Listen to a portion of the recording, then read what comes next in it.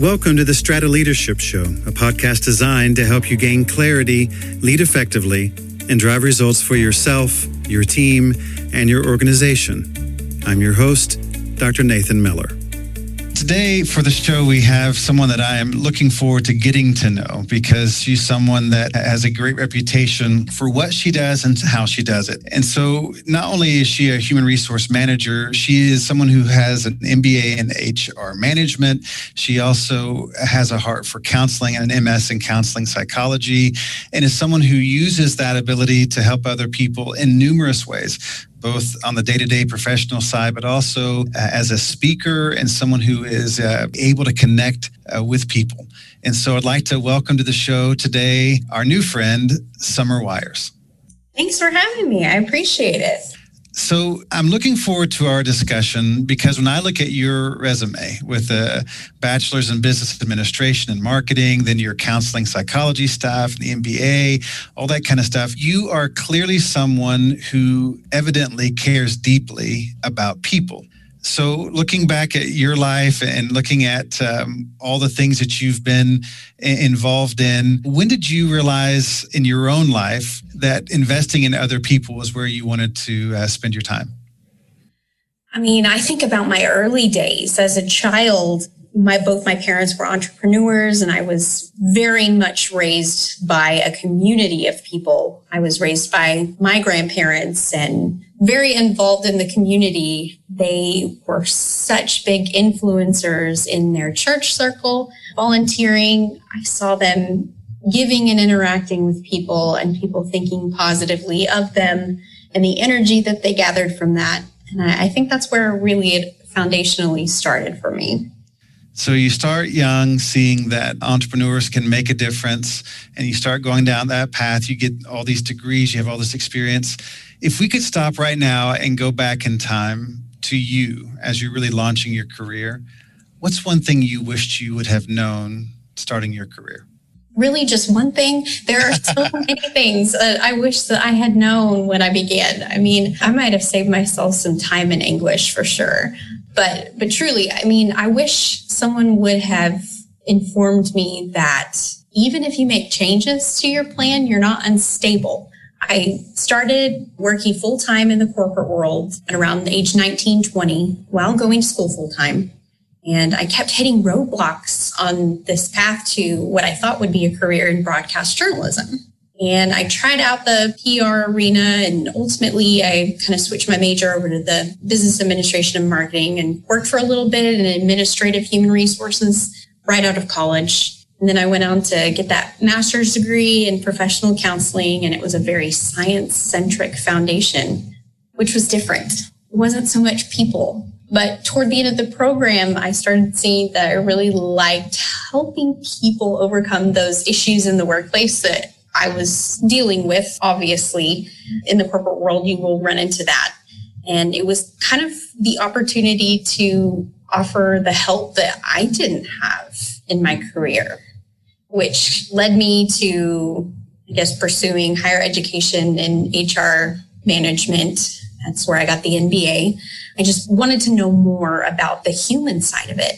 And it all pieced together really well in my mind when I was going through it. But I had friends and acquaintances that were kind of insinuating that I was all over the place and they couldn't keep up with me. And so I started to doubt myself.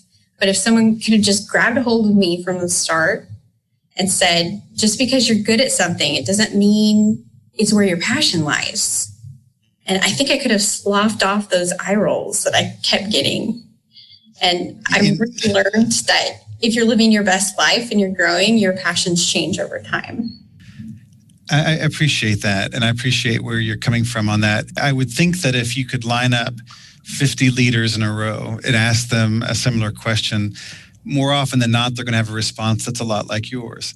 Because for so many people, they look at where they're trying to go in life and there's a clear path because the destination is already known. But when you're talking about leaders, they often have a very different path, especially early in their career, because they have a concept of where they're trying to go, the things that they want to do, but there's not a roadmap. That's why they're a leader, is because they are often the ones that are trailblazing. It's interesting in the discussions with people that often what has helped them get where they are has been a blend of people who were very helpful, that were very good guides, or life situations or guides that were just horrible, because you can really learn from either one.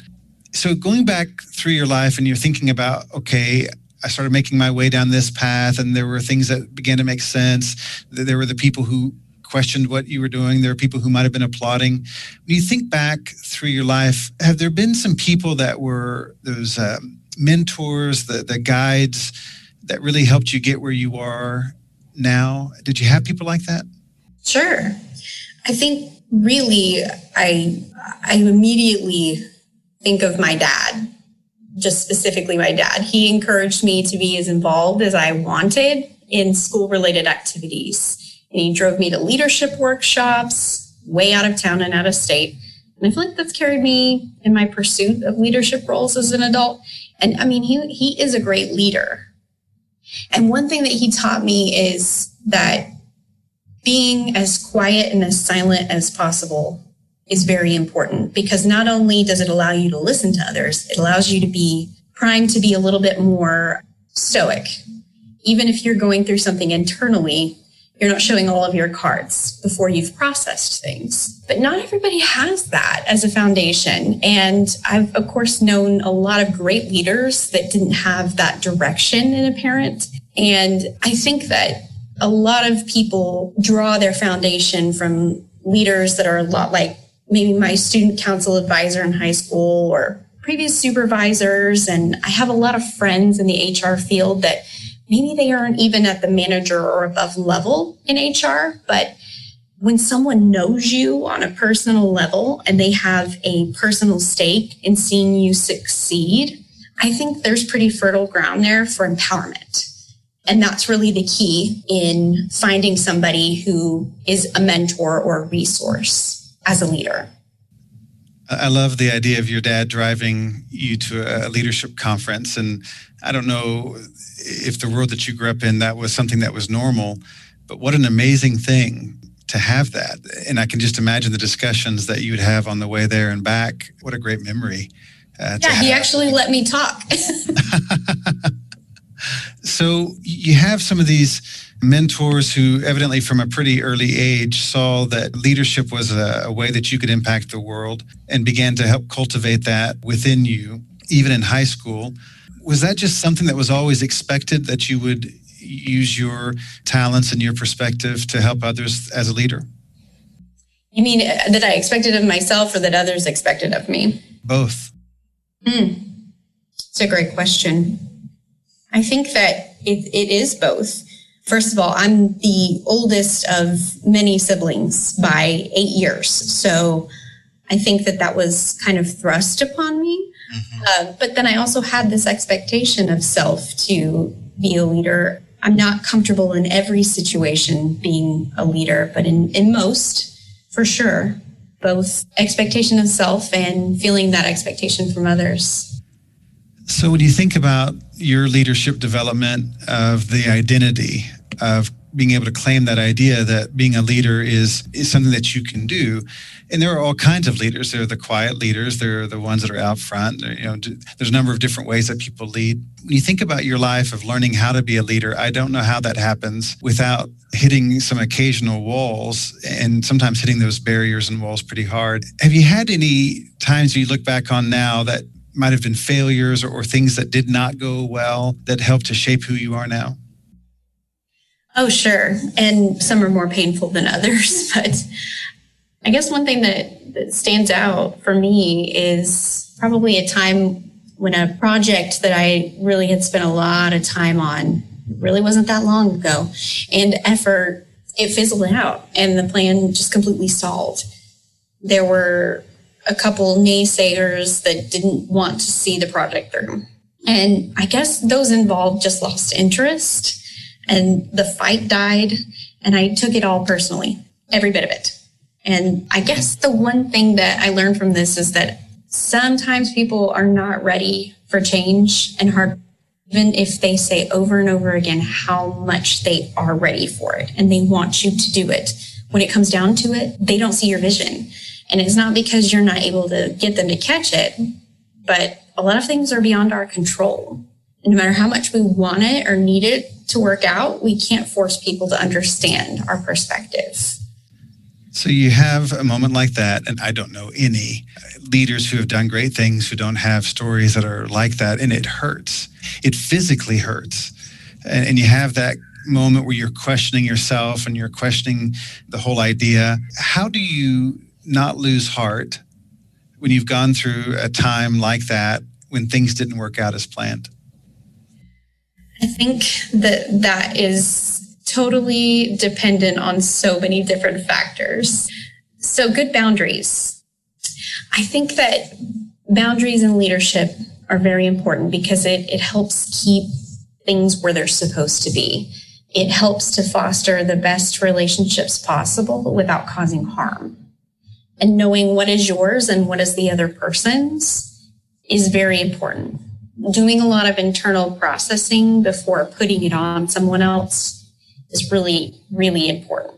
You know, when I hear you talk about that, this is why I love this podcast, is because it brings leaders together, and it's one of those places where you don't have to translate it all, that people understand that we've all been in that spot where you had an idea that was actually meant to help other people have a better life, and they didn't want what you had to offer, or maybe there was a political component to it, that there was something that people were wanting that was a bit hidden, or go down the line. But when you see an idea die, it has a very distinct feeling, especially for leaders who are trying to make a difference.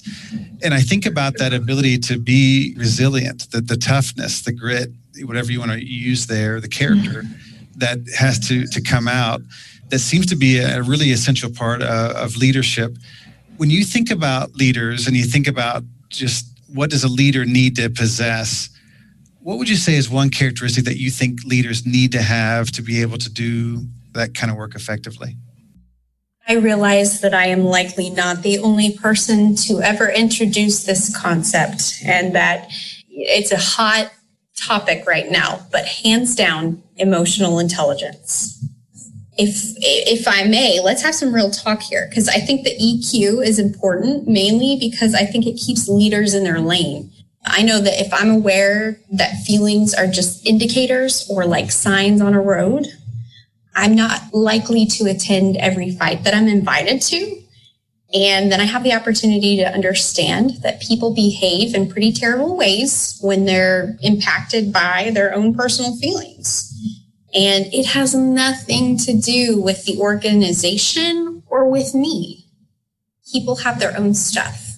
And the more that I know about feelings and how they work, and the more I go on that journey and know that it's a lifelong journey, the more equipped I am to be able to deal with that. And so as a leader, I think that's very important. When someone's in a bad mood, likely has nothing to do with me. So that ability to think at that different level, as Kahneman would say in his book, Thinking Fast and Slow, that system 2 thinking, where you're really going to the deeper level versus just responding to an impulse. It seems like that was something that your dad was cultivating in you years ago by having you perhaps not be the first person to speak up, but to really think deeply about what's being said. Has that always been an important piece of the puzzle for you? I don't think so. I do think that a lack of maturity in my younger days contributed to not always having that at the forefront. But as I have gotten older and I have seen what works and what does not, I have learned to put it into practice. And I think a lot of people might take the lessons that we learned as children and we're like, oh, that's what that was about.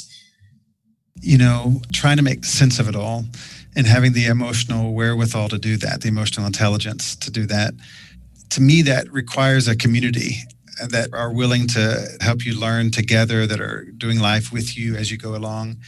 Looking at what's happening during the challenges related to COVID, and especially with someone with your background and training, how do you think that the stress that people felt for so long during COVID impacted their ability to manage their emotional intelligence?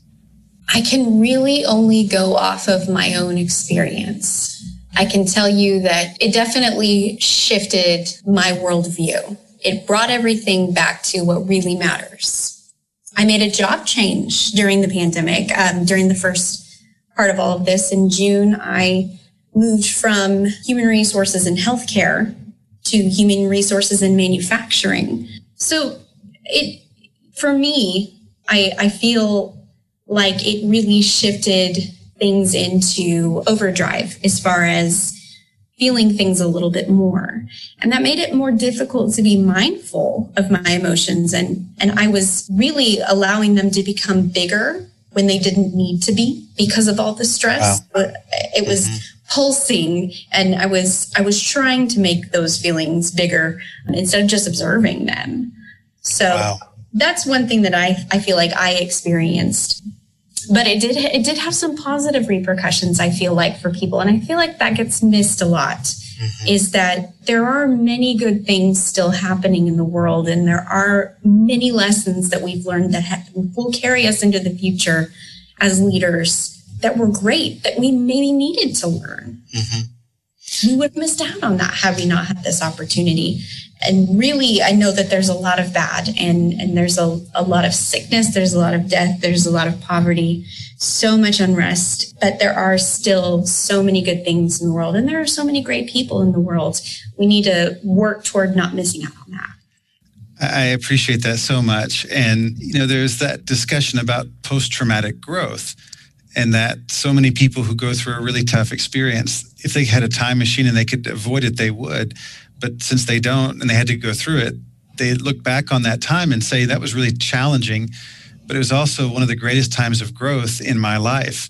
And it sounds like to me that the transition you made, even in the midst of COVID during that summer, began to position you in a great way to be able to be stronger after having gone through it, which is pretty amazing. Sure, absolutely. I lost my beloved grandmother during this time, and it was very different. It was very difficult, and there were still responsibilities at work to take care of, and planning a funeral and really heading all of that up, and the work-life balance that was asked. It was not an easy time, but I have to say that experience for me led me to where I am now. I felt like my grandma was saying, you have to pursue this opportunity. You can't pass this up. So That's one thing that was really great about figuring out the work-life balance and pursuing passions during this time. Well, I'm sorry for your loss, and there has been so much loss. And I am so grateful, however, that your grandmother's voice is in your head like that. I was surprised when I got to the point in life where you started losing friends and grandparents and things like that. I was so surprised that the relationship that you had with people didn't end just because they passed away, and that you still learned things from them. And I love that voice is there for you with your grandmother, helping provide inspiration for you for this phase of your life. That's really amazing. Thank you for sharing that.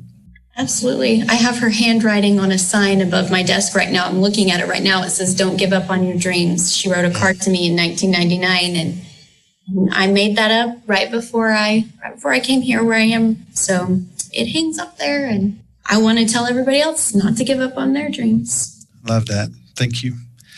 So speaking of challenges that lead to better things, all the different things that challenges can bring. If you're looking out on the horizon a bit and someone asked you, what do you think the biggest challenge facing leaders today is? What would you put in that category of these are some of the challenges that you think are pretty big out there? This is one that you would kind of focus in on. You've kind of mentioned the connectivity needed to have that awareness of the emotional intelligence component, and maybe it's that. What would you put in that category? Well, you said the word today, and so I'm kind of zoning in on that right now. And today, here, right now, is COVID-19. Leadership is held to a much higher standard, and sometimes impossible. And recommendations and processes change every single minute of every single day at times. And I know that we as leaders sometimes feel like we have whiplash from keeping up. A lot of us are sending people home from work. We're locating test sites. We're making sure management is well aware of who's in and out. We're doing things in the middle of the night. It all adds up.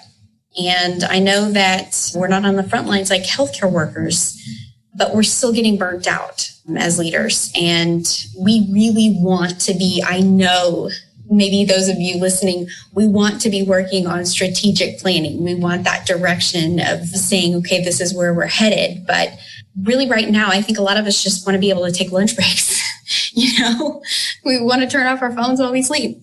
So I know leaders in other sectors are probably facing their own unique challenges, not just related to the pandemic, but different areas. But that it's difficult to see beyond that right now. And there's a lot of hope in 2021 in that strike of midnight, but it's not all magically going to change. And if we don't stick together, I think that that's the biggest challenge that we face is how do we do this together if we can't be together? And we as leaders need to stick together. How do we do that? Again, I love the perspective that you're bringing, and I love the passion that you bring to it. And it also makes me value all the more the time that you're providing for us to have this conversation. And it does mean a lot. When you talk about leadership, people go through all these different phases of awareness of what it means to be a leader. And it's not uncommon for people to be a leader and for them not to look at themselves that way, although other people do. And then over time, you'll see this transformation. And that idea that I like to talk about quite a bit, really, but the idea of an emerging leader is not just someone who is taking on a new skill set, they're taking on a new identity. And they're transitioning and pivoting from having been rewarded for being primarily the doer, the producer, to being the person that is orchestrating the doing and making it possible for the production to occur. That transition for leaders can be really jarring because it's an identity shift, not just a skill set shift. So when you're looking at someone that is moving into leadership for the first time, and they're really now just kind of getting into that next level where they're serving people in that different capacity, what advice would you give someone going into leadership for the first time? Well, first, I think that I would like to challenge them not to make it an issue of identity, because I pretty firmly believe that what you do is not who you are. You only do what you do because of who you are. And I think it's important for people to learn that leadership isn't about being elevated. It's about putting yourself where the greatest needs are. And it's a serious commitment. I think that it's true that there's no money and no title that's ever going to compare to the level of importance of the service that you owe the people that you have the opportunity to lead. And learn that being direct and assertive shows that you care. And with that, learn that assertiveness and aggressiveness are not the same. And I think a lot of people think that if they're assertive and direct, that people perceive them as being aggressive, but really it just makes you more predictable. If you're still kind and you have great intentions and you still at your core love people, then your assertiveness is not going to appear abrasive.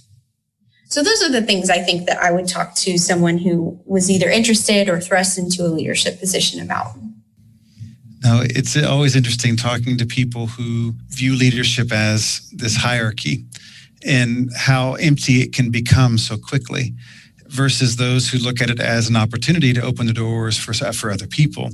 And one of the concepts that we really try to talk about quite a bit is that you really can't be a successful leader unless the people you're leading are succeeding.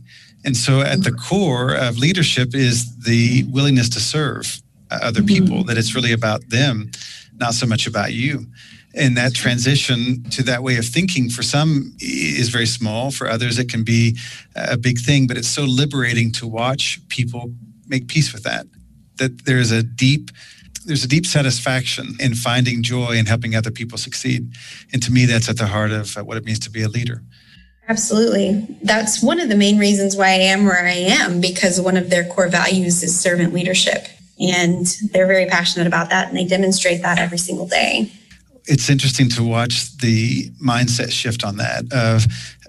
Oddly enough, servant leadership had been thought of as soft by so many people.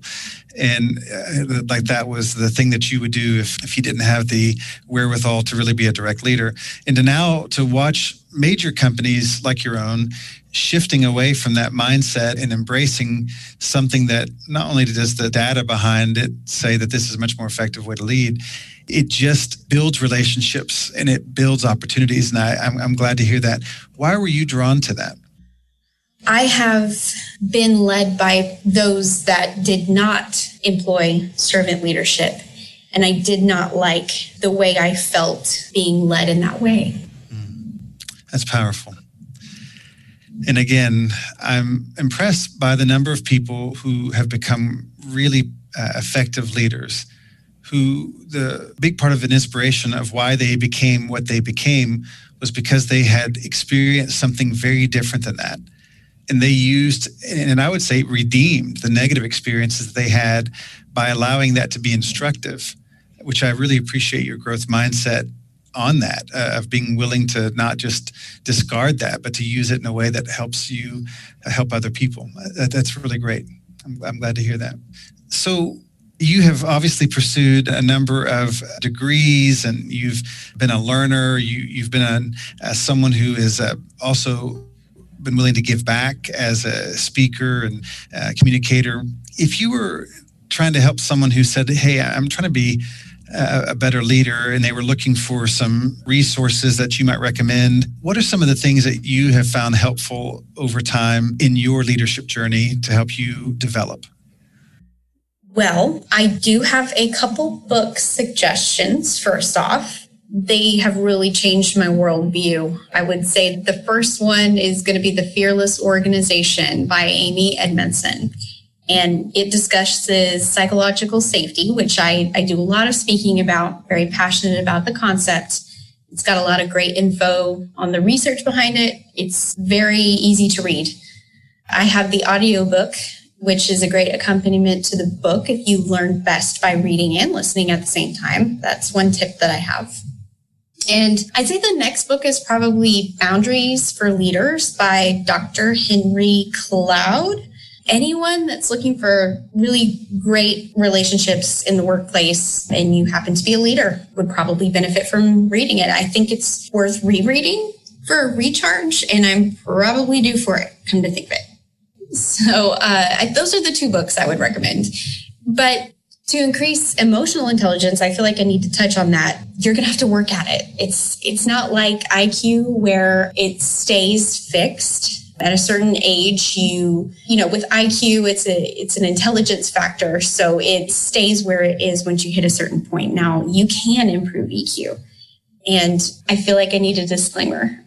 What I'm about to say might be a little controversial, but I want you to hang in there with me, because a good place to start here is to find a counselor or therapist that can help you when you deal with those challenges that are inevitably going to come up in leadership.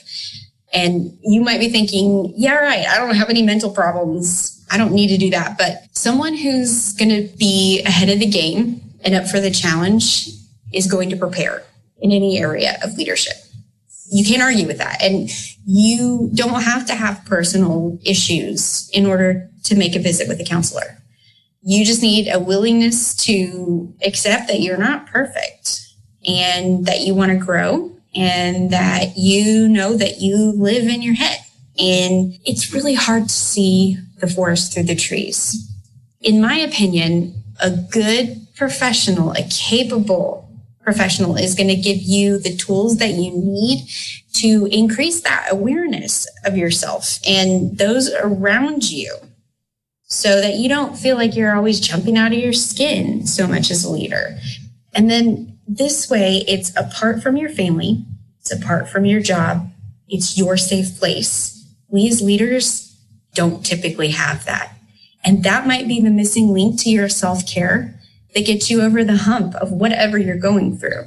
And this way you can separate your own stuff from what people are going to try to hand you that's going to weigh you down. So that's my suggestion there on emotional intelligence. It's really the most comprehensive way to increase that is having somebody you can work with one-on-one. Summer, again, I appreciate your time and I appreciate your insights. I find it fascinating that many of the most successful people that I work with to provide executive coaching also have therapists. And I have asked a handful, has that been helpful? Why do you do that? Whatever. And what I found is that leaders, especially at a very high level, they really value time. And if they can find a way to buy time, then they're going to invest in that if they can. In having that therapist to help them process things, to help them deal with what they have in front of them, or to look to the past to deal with the things that they've brought with them to the room, has been an unbelievable help to the highest level leaders who often find themselves very separated and isolated because it's so hard to find people to talk to. And I love the advice that you provide, and I would hope that the people listening in are nodding their heads in agreement with you as you're providing that insight. Anything else, Summer, that we need to know that you would love to pass along to current or future leaders that you might want to end our time with? I think that it's important that anyone who is not currently in a position of leadership, that they not set their sights toward leadership. They set their sights toward fulfillment and contentment and passion. And that will bring them to leadership eventually. But when one sets sights on their goal being leadership, that becomes problematic. So I do think that it's important that those that are in positions of leadership realize that leadership is a journey, not a destination, and that we may take steps back from being able to be in positions of leadership at certain times. And that's okay. We don't always have to be in positions of leadership because we are not a position, we shouldn't be in a place where we are tying our identity to what we do. Because maybe for that time in your life, you don't need to be a leader. You need to be in a position to follow. So I think people should stay encouraged and not tie their identity to leadership and just let it be what it is based on passion and growth. Well, Summer, thank you so much for being a part of the show today. And I know you've got so much on your plate, and it really means a lot to us that you would spend some time on this podcast. If you're listening in, I hope this has been helpful to you and been thought-provoking for you. And what we're trying to do is to create a community where people can just know that you're with people who care about you, who want to see you succeed and thrive, and who believe that leadership at its core is about serving other people and giving other people opportunities. At the heart of the idea, leadership is so tough because it's one of those things that if you're doing it well, you might not see the end result of it for years to come, maybe not even in your own lifetime. And to do that requires a deep commitment to serving and a deep commitment to other people. And so today, as a leader, I hope that you will be encouraged by the message and that you will also make the decision today to be the person who's setting the tone that brings joy into the rooms that you're in, that you are a person that chooses compassion, and that you choose to be the kind of person that is willing to sacrifice for the benefit of other people. Today is going to be a great day, and I'm glad that you're a part of this program today. Thank you, Summer. Thanks for having me. I've enjoyed our time together. Thank you. We'll see you next time on the Strata Leadership Show.